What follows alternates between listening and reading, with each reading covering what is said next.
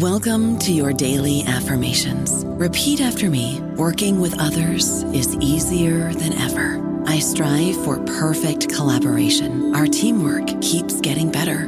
Yeah, affirmations are great, but Monday.com can really get you the teamwork you desire. Work together easily and share files, updates, data, and just about anything you want all in one platform.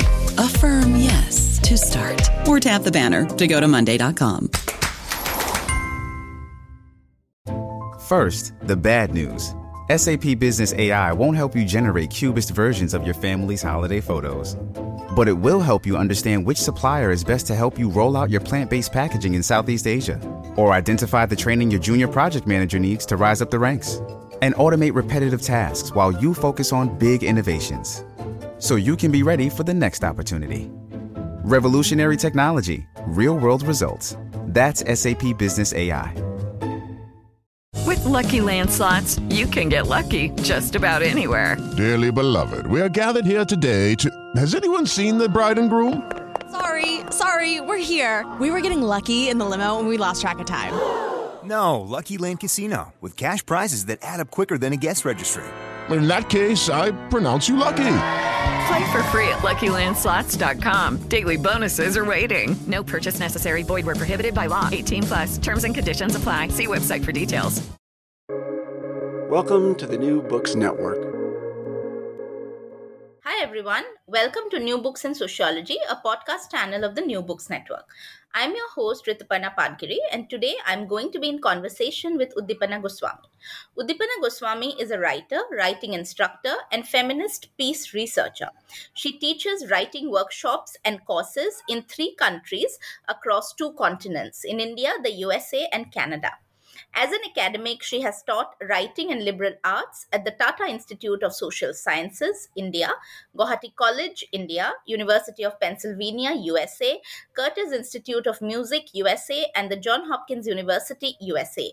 Dr. Goswami is the author of 7 books, including an academic book, Conflict and Reconciliation, The Politics of Ethnicity in Assam, Routledge 2014, and a collection of short stories set against the violent conflicts in Northeast India, No Ghost in This City, published by Zuban in 2014. A former journalist and editor, Dr. Goswami worked with several multinational and hyperlocal media groups, from National Geographic Channel to Seven Sisters Post. Her latest book, Gendering Peace in Violent Peripheries, Marginality, Masculinity, and Feminist Agency, published by Routledge in 2023, derives from her Fulbright postdoctoral research at the University of Pennsylvania, USA. Today, we will be discussing this book in our conversation. Uddipana, I welcome you to this discussion. Welcome. Thank you so much, Uddipana. I'm very happy to be here. Right. So let me begin by asking you about your main motivation behind writing this book. Okay. So if I were to talk about motivation, I have to talk about anger because, this book actually started from a place of anger. When I was working for my first book, Conflict and Reconciliation, which you mentioned in the introduction, I saw that women were participating in all the social movements that were happening in Assam and in Northeast India, where my studies are located. And I saw how much they contributed. I could see that they told me about their hopes for the future. And, it was, they had amazing roles to play in all these movements. But when the treaties were signed, when the fruits of conflict were being redistributed, these women were really nowhere to be seen on the public platforms of political reconstruction and reconciliation. So that got me thinking, like all politics and all wars, of course, ethno-nationalist conflicts are also men's wars. It is the men who set the agenda. They decide the course. They decide the trajectory. They bring in the actors. They use the women as force multipliers. They can't do without the women. Right, but then they won't let them into any of the decision making. And when the elections came, the rebels who are now taking over the government or are creating a new government, they have a chance to participate in the affairs of the state and make a difference. There were no women or very few token women. So, I felt like the women were left without agency, they were marginalized, and I thought that the women were okay with it. It felt like they were complicit in their own marginalization because I spoke, for example, I was working on conflict and reconciliation, again, my earlier book, and the first elections to the Boroland Territorial Council was being held, and no women were allowed to fight the elections. And I asked them, and they said, "Oh, but we've been financially compensated."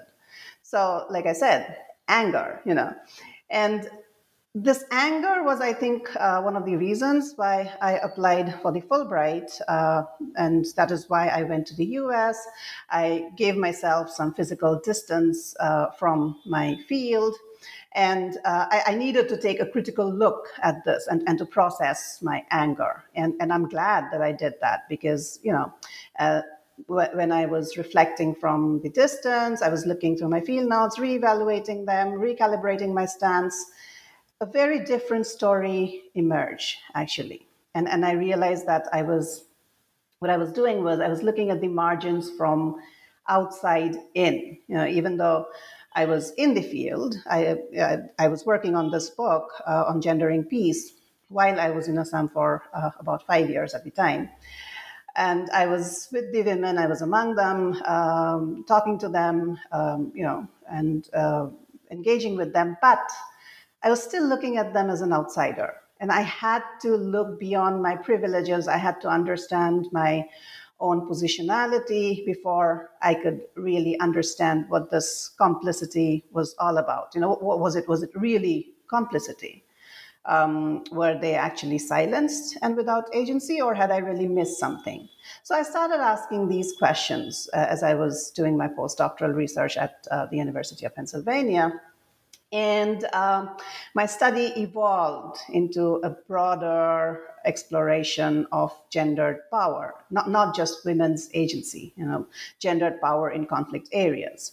So how can women have agency, or can they, in a society where there are these hyper-masculinist structures which enable different kinds of violence every day, political violence, personal violence, from intimate partner violence to genocide and ethnic cleansing. And I saw that it was all connected, and I had to extricate myself from this web of interconnection. And I had to look at it from the outside in order to gain that broader perspective. And being away from Assam helped, like I said. So I examined this and this larger matrix of hyper-masculinist violence. I found myself drawn to looking at not just the women, but other marginalized entities in the conflict zone. For example, the migrant Muslims. So a large part of the book also looks at them, their agency, lack of it, their interaction with the web of violence, and how all these marginalized entities were making change, making peace, because they were and they are. I found that this kind of peace can only happen if you work together. It's slow peace, it's slow change, but it's also sustainable and organic. Right, you do talk about anger. So I would also want to ask you about, your methods, your sources, as well as the field side that you explore in this book.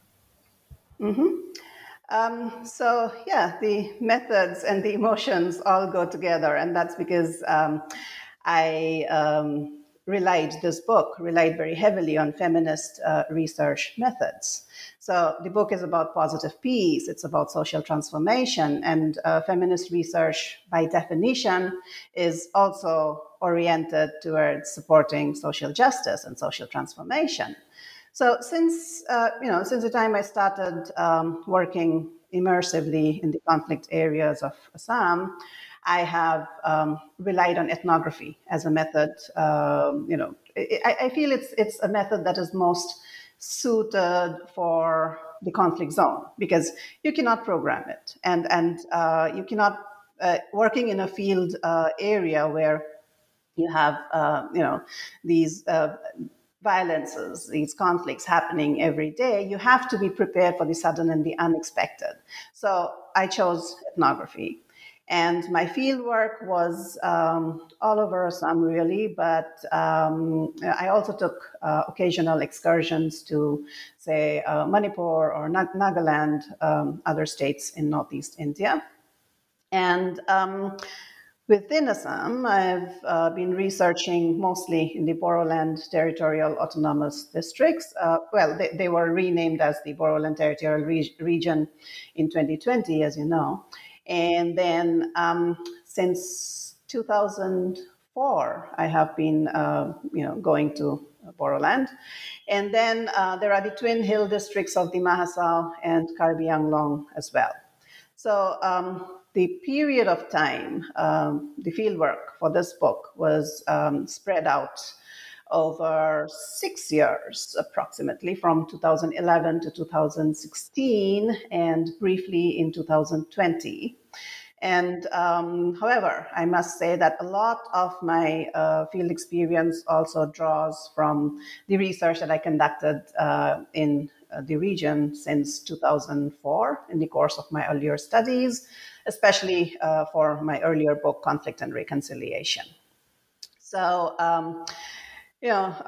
as somebody who is working on peace and conflict, if conflict is where home is, ethnographic fieldwork becomes both difficult and also easy. It's easy because you're familiar with the field. You have kind of an empathetic understanding for the field. You have familial relations. You have friendly networks, which is also an asset. All of this, helps you identify specific pockets of conflict where you can do your field work, but then you also know how to, get out of there quickly if that's what was required.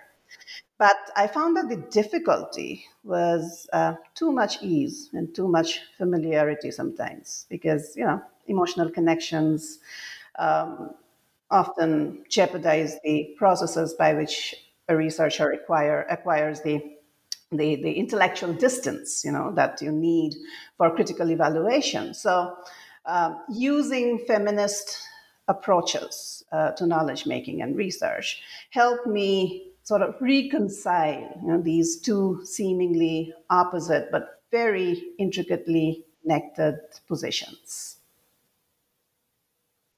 So, in your research, do you also think that your positionality, played any role? Primarily because within social anthropological as well as, sociological research, today we are talking about positionality. Oh, yes, definitely. That was central to my research. So, in my case, when I was growing up in Assam, and I grew up here during the conflict years, and then I spent most of my adult life away from home. This was the 1990s, the peak of conflict, and most families in Assam who could afford it, they sent their children away to study on the mainland, to pursue their careers there. And, the fact that the infrastructure and opportunities there were better than in the periphery also helped, right? And I belonged to that generation of children who grew up during the worst of the conflicts, like I said, and then we were sent away to the mainland with these specters of violence which were haunting us. And I think this physical distance brought some amount of reflexivity with it. So when we were at home, there was always that seduction of ultranationalism, of militant nativism, and that kind of characterized our years of adolescence and growing up. But scholarship, exposure to critical literature and thought, all of that away from home, and all of this was in an atmosphere of relative peace. So that's kind of instilled in us a new understanding of the troubles back home. So when we were on the mainland, we were reimagining historical kinship ties. We were inventing new ones away from the homeland. There were new communities of belonging that were being forged across ethnic boundaries. New solidarities were developing. And these were often at odds with what was happening back home in the conflict situation. So when I started looking at this ambivalence, I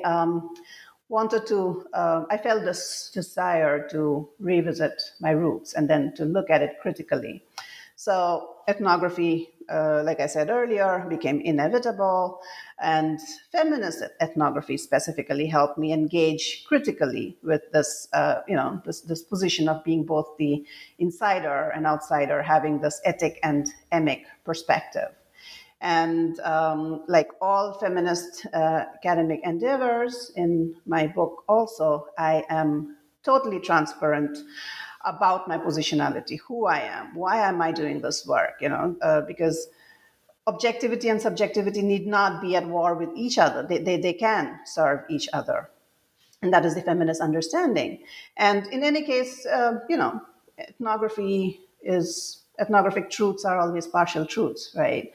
The ethnographer may aim to be objective, but the truths are always partial. And this is true of both insider and outsider research. So as, again, feminist scholarship believes, all knowledge is situated knowledge. It is subjective, it is power imbued, it is relational. So yes, I study what I'm familiar with. My emotions play a crucial role in this study. And I already said how I started from a place of anger, and I say that in my book too. And I trace the entire trajectory of my emotional and critical engagement with my research problems and questions. So this binary, between the rational and the emotional stands completely rejected. And feminist research projects often, they often talk about actually bringing the women's lives into the researchers' lives into their research. So I use a lot of, not a lot of, some autoethnographic vignettes from my own life and from my biography in the conflict zone and my own experience with and my witness of the violence, and the conflict to outline the development of my ideas. So if you read my book, much of the introductory chapter of the book is dedicated to this discussion. So, reflexivity is very important here. Awareness of positionality is very important. And this is where I feel feminist ethnography diverges from classical ethnography. Of course, you bring up feminist ethnography, and therefore, if you could also talk a little bit about the role that it plays in your own research. Thank you for that question, because I have, I've thought about that a lot, and I've found that feminist ethnography and reflexivity, like I already said, they really go hand in hand, right? And I've constantly used reflexivity as a tool in my research. So reflections into my own positionality and biography, like I said, informed my research questions, shaped my ethnography, my field interactions and observations. So like one of the earliest questions that I was forced to face when I began ethnography in the conflict areas of the Northeast was, however, why is it that I, as a member of the dominant Ahomya community of Assam, why was I using a method of study that, by all accounts, was embedded in the colonial enterprise, right? You have all these ethnographies by colonial administrators, by Christian missionaries. They wrote these ethnographies of the indigenous communities, and these were all disguised as ethnographic accounts. And they all came disguised as anthropologists. And I grew up, amidst the social and political turmoil of the 1980s that intensified ethnic fragmentation in Assam. It catalyzed my own community's neo-colonizing approach towards the other population groups. So who was I really? And, why was I adopting this method? And then, In the field, I engaged with people who saw me, of course, as a representative of my own community, and I was subjected to a lot of suspicion and treated with circumspection. There was this, I remember this one instance where a borough politician who was formerly a militant accused me of trying to rake up old issues and reopen wounds that were now healed. So a lot of that happened, and it in many cases it took me time, a lot of effort to break through this barrier of suspicion, this feeling of being othered, scrutinized again through the neo-colonizer's gaze. But I found that all it required was an appreciation and a non-judgmental participation in the ways of life of the people. And I was given access. I was welcomed into the communities, and it was then that I really began to comprehend the level of discrimination and degradation that many of the ethnic and migrant communities of Assam have been subjected to for centuries. And at that instance, ethnography actually became a means of effecting ethnic reconciliation for me. So, I was saying earlier about access and how it was key in ethnography, but how difficult also it is in fragmented and conflict-habituated societies like Assam. So once one is granted access, like I was, now the question comes up: how can you truly represent the communities, the dynamic and conflicting natures of the communities that you are studying? And representation is also loaded, right? So how did I use this as a means of effecting ethnic reconciliation? How could I use it? So that was a question that I grappled with constantly. And one of the answers that I found for myself is that rather than ventriloquizing, right, rather than speaking for, feminist ethnography would give me the resources to create a space, for the marginalized voices to be heard. So that was one of the reasons why I adopted this approach. And then, of course, the question of power is always there. It informs any relationship between the researcher and the researched. So as an ethnographer, I had to think about that too. And especially I was also thinking about, my own, the question of my own impartiality, my own positionality. It comes from my own positionality, right? So for instance, when I was interacting with, let's say, Indian security personnel, some of them would have been in charge of counterinsurgency operations during the peak of militancy. Like all families in Assam, I've lost people to militancy, to counterinsurgency operations. And, I have lived with the childhood trauma, these traumatic memories of women raped and killed. While we were walking to school, we were always told to not look up, do not look up at the passing military vehicles. You might, be, you might become one of the women who are raped and killed, actually. So, and I would have to keep reminding myself of how this was actually, a system, not one person or not a particular person or persons who had to be held responsible or accountable for this. So all of this came into my process, and I was forced to revisit my trauma. I was forced to revisit my politics through reflexivity and feminist objectivity. And all of this, I think, really enriched my thinking and my research. So,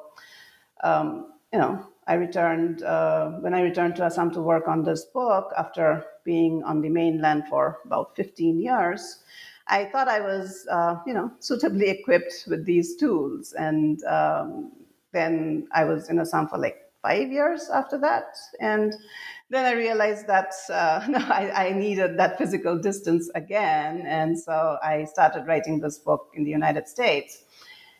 But then again, to finish it, I had to come back to Assam. So Well, the reason I'm saying this is because this whole question of positionality keeps coming up, this whole question of reflexivity and how you use ethnography and autoethnography in order to, to look at the major questions and the problems in your research.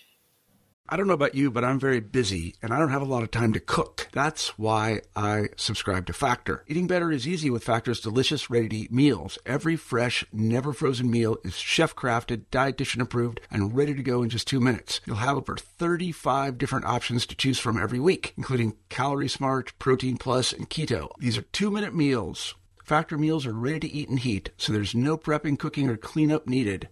They're flexible for your schedule. Get as much or as little as you need by choosing your meals every week. Factor is the perfect solution if you're looking for fast, premium options with no cooking required. Sign up and save. We've done the math, and this is important. Factor is less expensive than takeout, and every meal is dietitian approved to be nutritious and delicious. Head to factormeals.com/NBN50 and use code NBN50 to get 50% off. That's code NBN50 at factormeals.com/NBN50 to get 50% off. Shipping can make or break a sale, so optimize how you ship your orders with ShipStation. They make it easy to automate and manage orders no matter how big your business grows. And they might even be able to help reduce shipping and warehouse costs. So optimize and keep up your momentum for growth with ShipStation. Sign up for your free 60-day trial now at ShipStation.com and use the code POD. That's ShipStation.com with the code POD. Okay, so what would be some of the major theoretical and conceptual frameworks within which, you can locate your research? We talked about the methods, but what about the theory and concepts? So this book actually belongs in the very slim literature there is on conflict habituation within peace and conflict studies. So it studies what happens when societies and communities which are exposed to protracted violence, protracted conflicts, where there's prolonged militarization, there's constant human rights abuse, extrajudicial killings, and people are exposed to different forms of personal and political violences that are perpetrated with impunity. What happens to those communities, right? And even when these active conflicts and violent confrontations are contained, these confrontations between, say, the state and non-state actors, between one community and another community, when these violences are contained through signing peace treaties, ceasefire agreements, violence still persists. It remains in the structures, the cultures, because, those are not changed. It's only the direct violence that has been addressed and de-escalated. So violence continues to mutate. It becomes part of everyday life. It becomes personal, it's political, it happens at home, in public spaces, it becomes normalized, it becomes like a habitual way of functioning or operating for the people in the conflict zone. And so when you are deeply submerged in it, when you are in this, caught up in this web of violence, how do you recognize your culpability? How do you recognize your complicity even, or even, in a sense, your victimhood? And how do you resist? How do you break away from this web and bring about change, social transformation, positive organic peace?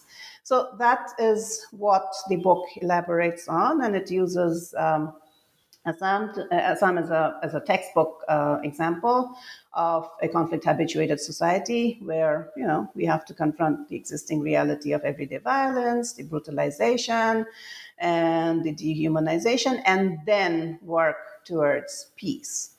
And it argues, of course, that this peace has to be a feminist peace, because positive peace, or peace as an organic way of life, is feminist peace. It is peace that is based on social justice. It's based on equitable distribution of power and access. It is intersectional. Right? It is not a condition where let's say one community wins their rights through political agitations and social movements, and they form their own government, and then they marginalize other communities. So it is where every individual of every community enjoys their rights, irrespective of caste, class, gender, ethnicity, or place of origin. And every marginalized community stands in solidarity with the other. So, the problem is, of course, determining how you get there from the conflict habituation. And because my book addresses this problem and explores this possibility in the specific context of Assam, it finds a home within the emerging literature on feminist peace research. So feminist peace research is this emergent field within peace and conflict studies, and it was actually formalized as recently as 2016. And I think the first handbook of conflict, first handbook of peace, feminist peace research was published in 2020. And my book is the first in Routledge's series on advances in feminist peace research. Okay, so Uddipana, how does one use the gendered look to understand both horizontal and vertical conflicts? If you could, give a few examples. Sure. I talk about these horizontal and vertical conflicts a lot in the book. Let me start by talking about, gendered conflicts. So, all social relationships that are based on hierarchies, on mutually exclusive binaries, because binaries depend on a dichotomous understanding of the world. So, all such relationships are gendered. And because they are hierarchical, because they are mutually exclusive, they facilitate violence at multiple levels in these structures and these systems and the cultures, and they can also manifest as direct violence. So when there are political conflicts between, say, diverse communities living in a state, and between the communities and the state itself, these are also informed by the many violences, because such conflicts, they result from and they create dichotomous relationships, and these are characterized by hierarchies of subordination or superordination. There's structural inequalities, there's unequal access to power, resources, and of course, the violent responses by both state and non-state actors. So this is why, like I say, they lend themselves to a gendered analysis. To put it another way, this is why they should be subjected to a gendered analysis, because they are they are dichotomous binary relationships, and they are about power and how power operates in conflict situations, both horizontally and vertically.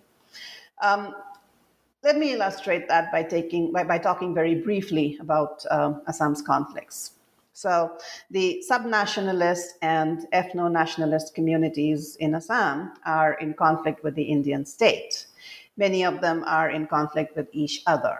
These are vertical, and these are the vertical and horizontal conflicts that I speak about.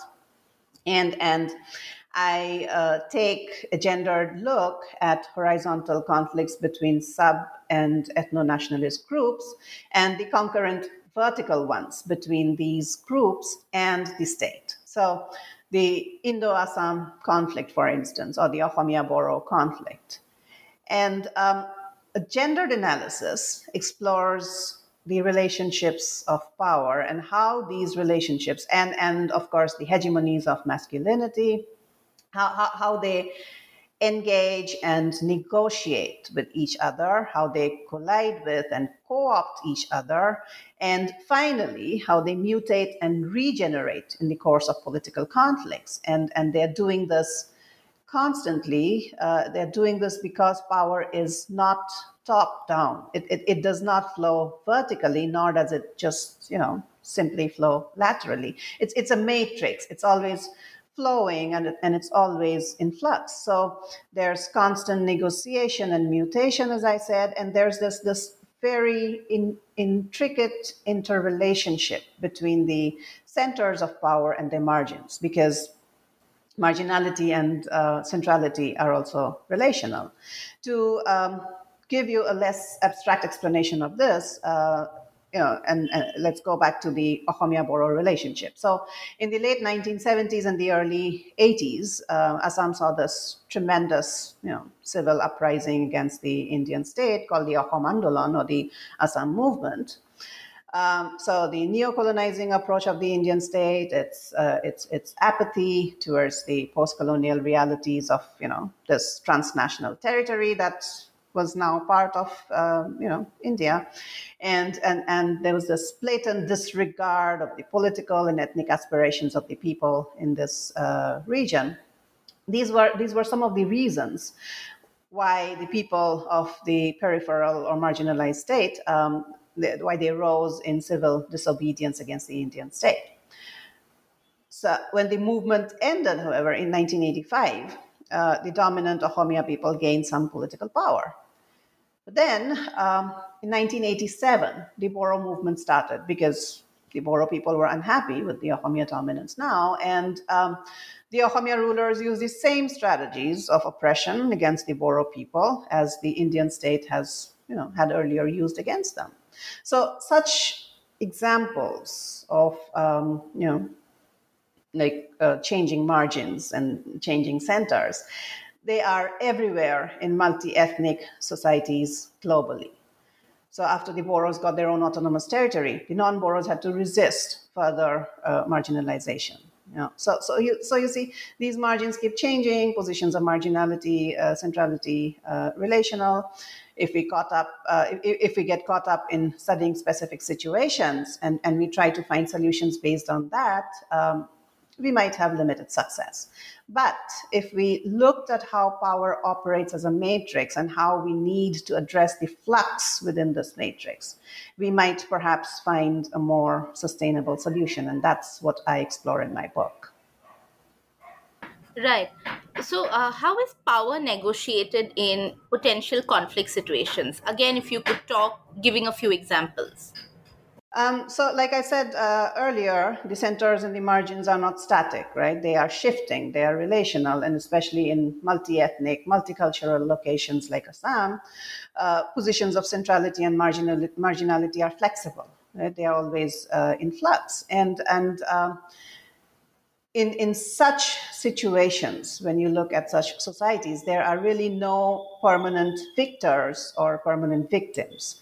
And there's no one entity, one individual, or one institution that has monopoly of force or subservience.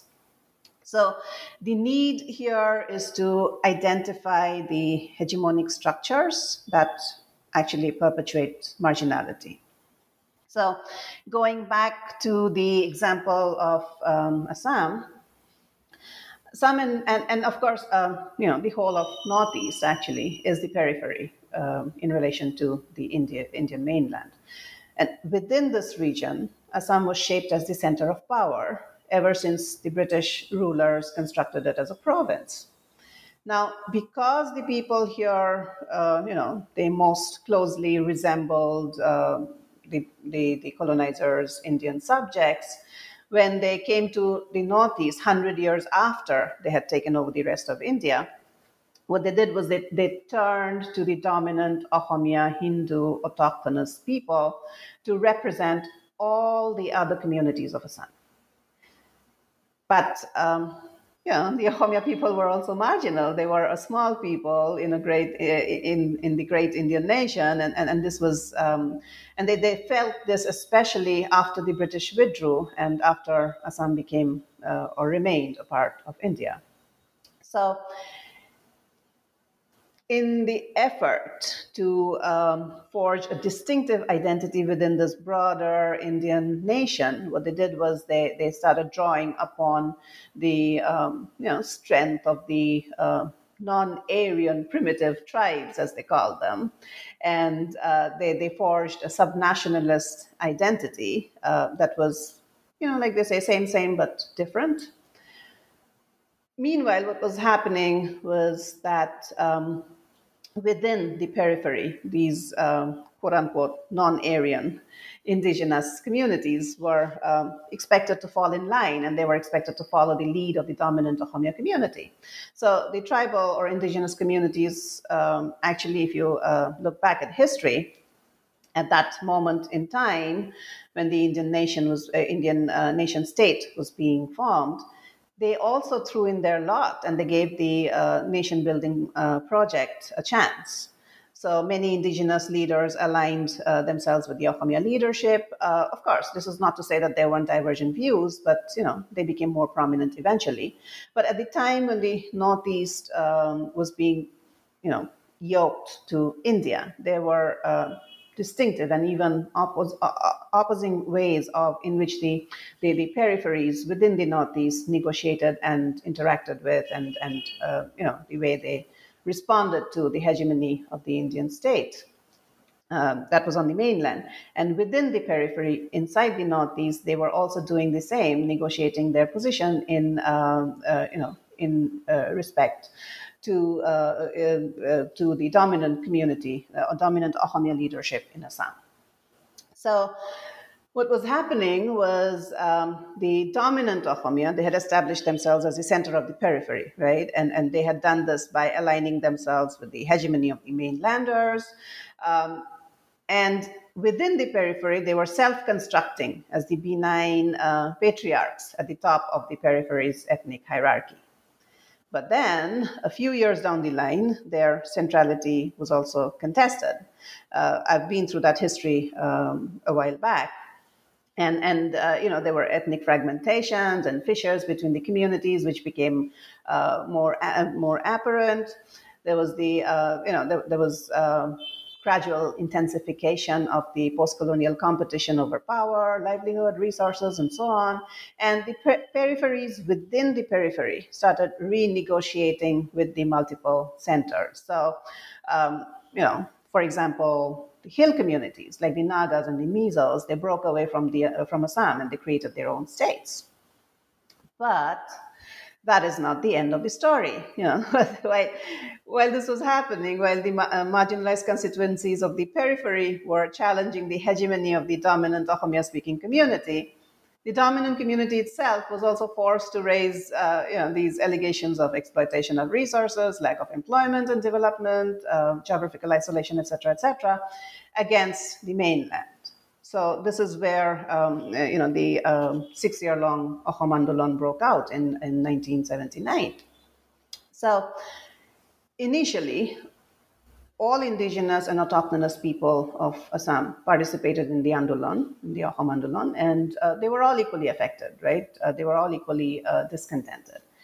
But then, as I had said earlier, the dominant Oromia community failed to take into consideration the ethnic aspirations of these communities, or even, the rights of the migrant communities as the Assam movement progressed. So they adopted this sons of the soil ideology, which kind of excluded both documented and undocumented migrants.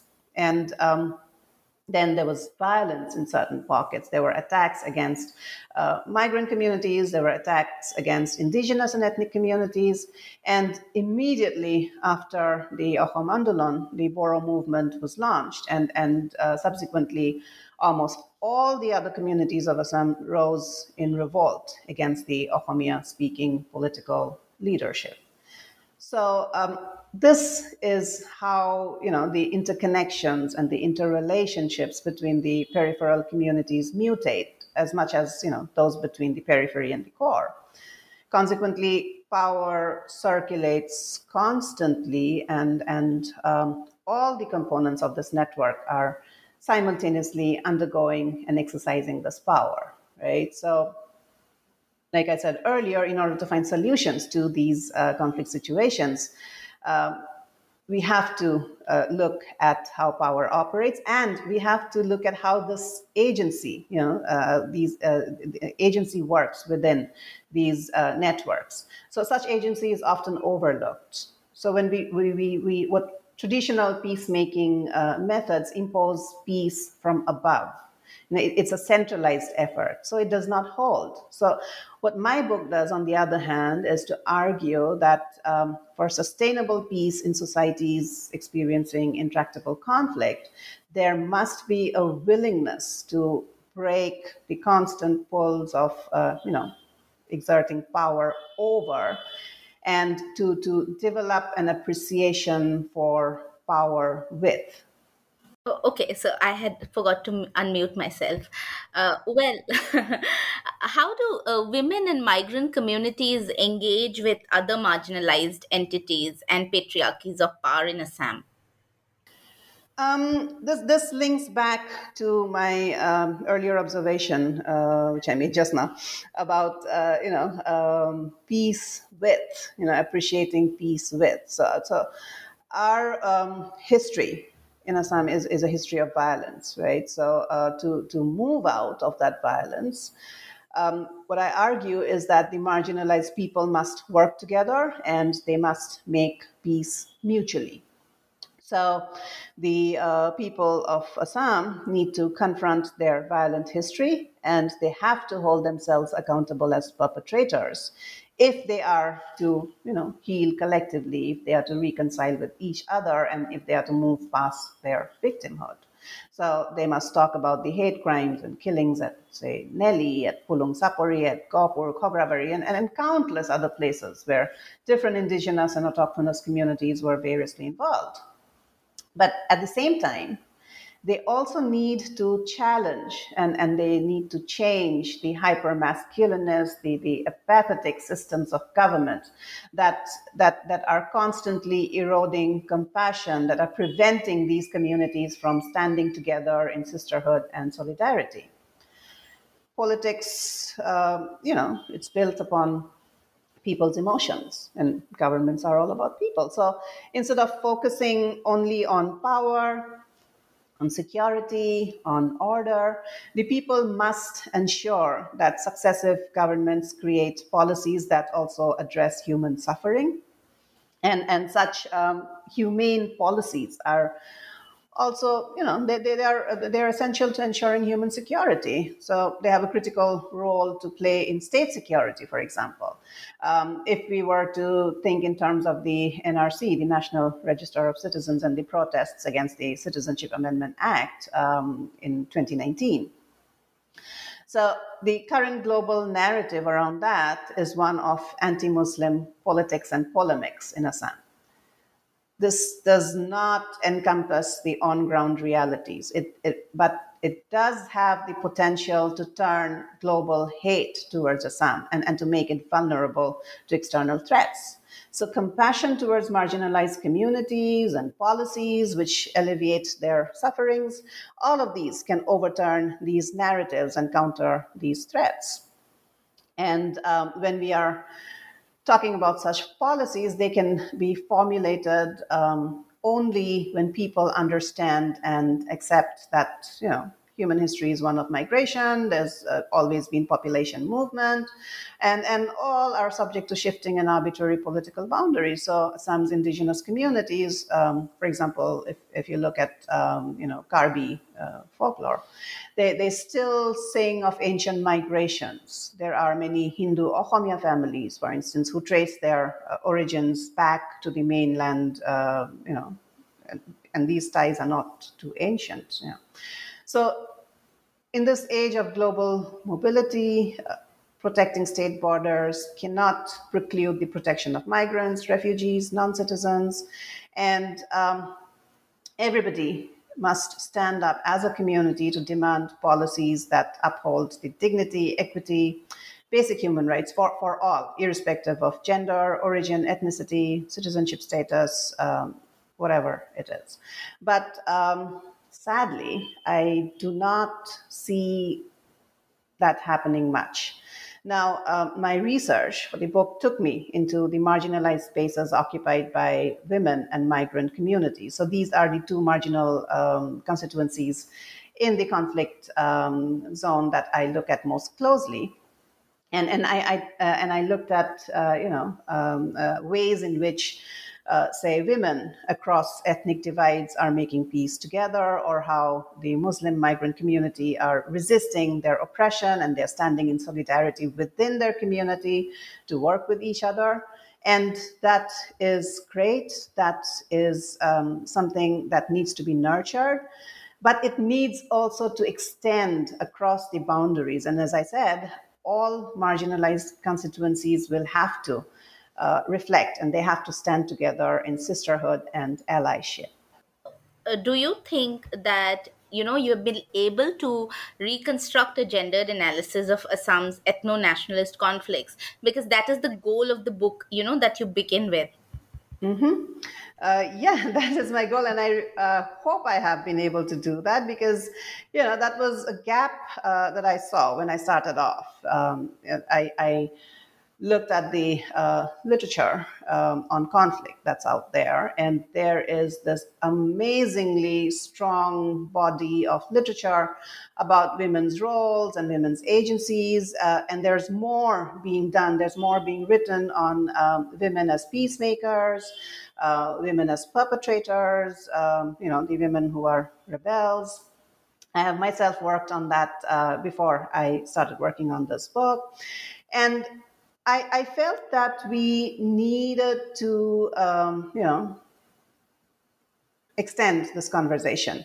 It is great that we have this literature which is engendered, which counters the androcentrism of most of our existing conflict literature. But then that's women's studies, right? Which is equally important, which is equally relevant. But unless you understand what makes women women, or what subjects them to the kind of aggressive machismo that relegates them to these marginalized, violent, violated spaces. In other words, unless you understand the gendered aspect of conflict and violence, and how this creates margins, and what shapes masculinity or informs hypermasculinist violence in these spaces, how do you change women's lots? Right? How do you change the lot of all marginalized constituencies? How do you end violence, whether it is against men or women or any other gender besides? How do you bring peace and equity and social transformation? And that is where I think my book comes in. And I am really hoping that there will be more robust discussions on the gendered aspect of conflict in the Northeast in the coming days, which will focus not only on women, but other marginalized entities like the migrants, for instance. Right. I sincerely hope so as well. Last question. What do you think is the future scope of research in this area? If I were to think in terms of peace and conflict research in the Northeast, or even the gendered literature on peace and conflict, and within and also beyond feminist peace research, this could and I think should go in many different ways, because peace research itself as a field has grown from, or has moved from, like thinking in terms of liberal peace to talking about conflict transformation instead, right? Conflict transformation, social justice, and so on. And that transitioned very naturally to feminist peace research. But in the future, I'm hoping that there will be more reliance on counter-normative approaches, like, say, queer peace building. That's something that is even more recent than feminist peace research, and it's coming up, in a robust way. And it is a lens that is, I think, essential to studying marginalized communities and violences in marginalized spaces. And then there is also, for example, the need to talk about decolonized peace or decolonizing peace studies. So where my book ends, actually, that is where my project of studying decolonized peace begins.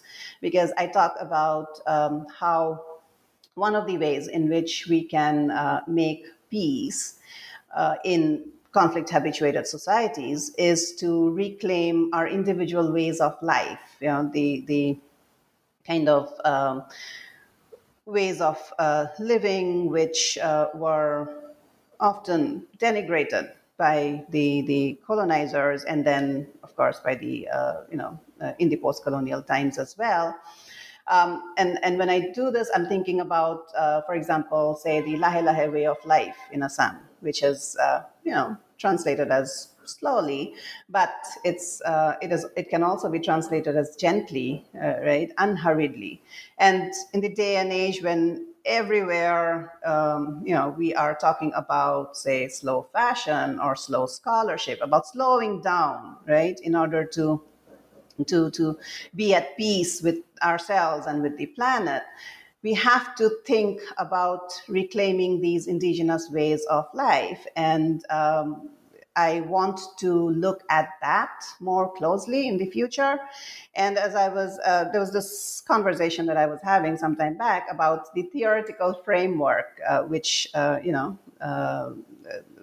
framework that will kind of hold up this inquiry. And I have not been able to find much on slow peace or on these indigenous ways of life as means of making peace. So, maybe the decolonization or the decolonizing project of the future could be theorizing from the experience of the local communities, of the indigenous communities around us. And in fact, that is what decolonization is, right? Testing the existing theories against lived realities, and then creating our own new theories which reflect our ways of life more authentically. So yeah, there is, I see, a lot of scope for future research in this area, and I really fervently hope that this work is carried forward. Thank you. Well, thank you so much for this engaging conversation and for answering all my questions so well. I wish that a lot of more people read the book, and thank you once again, Uddipana. Thank you so much, Rituparna. I hope people do read the book. Yes, Thank you. yes.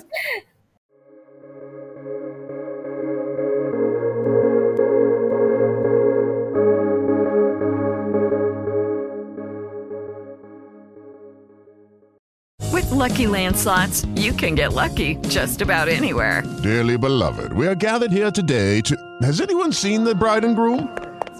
Sorry, we're here. We were getting lucky in the limo and we lost track of time. No, Lucky Land Casino, with cash prizes that add up quicker than a guest registry. In that case, I pronounce you lucky. Play for free at LuckyLandSlots.com. Daily bonuses are waiting. No purchase necessary. Void where prohibited by law. 18+. Terms and conditions apply. See website for details.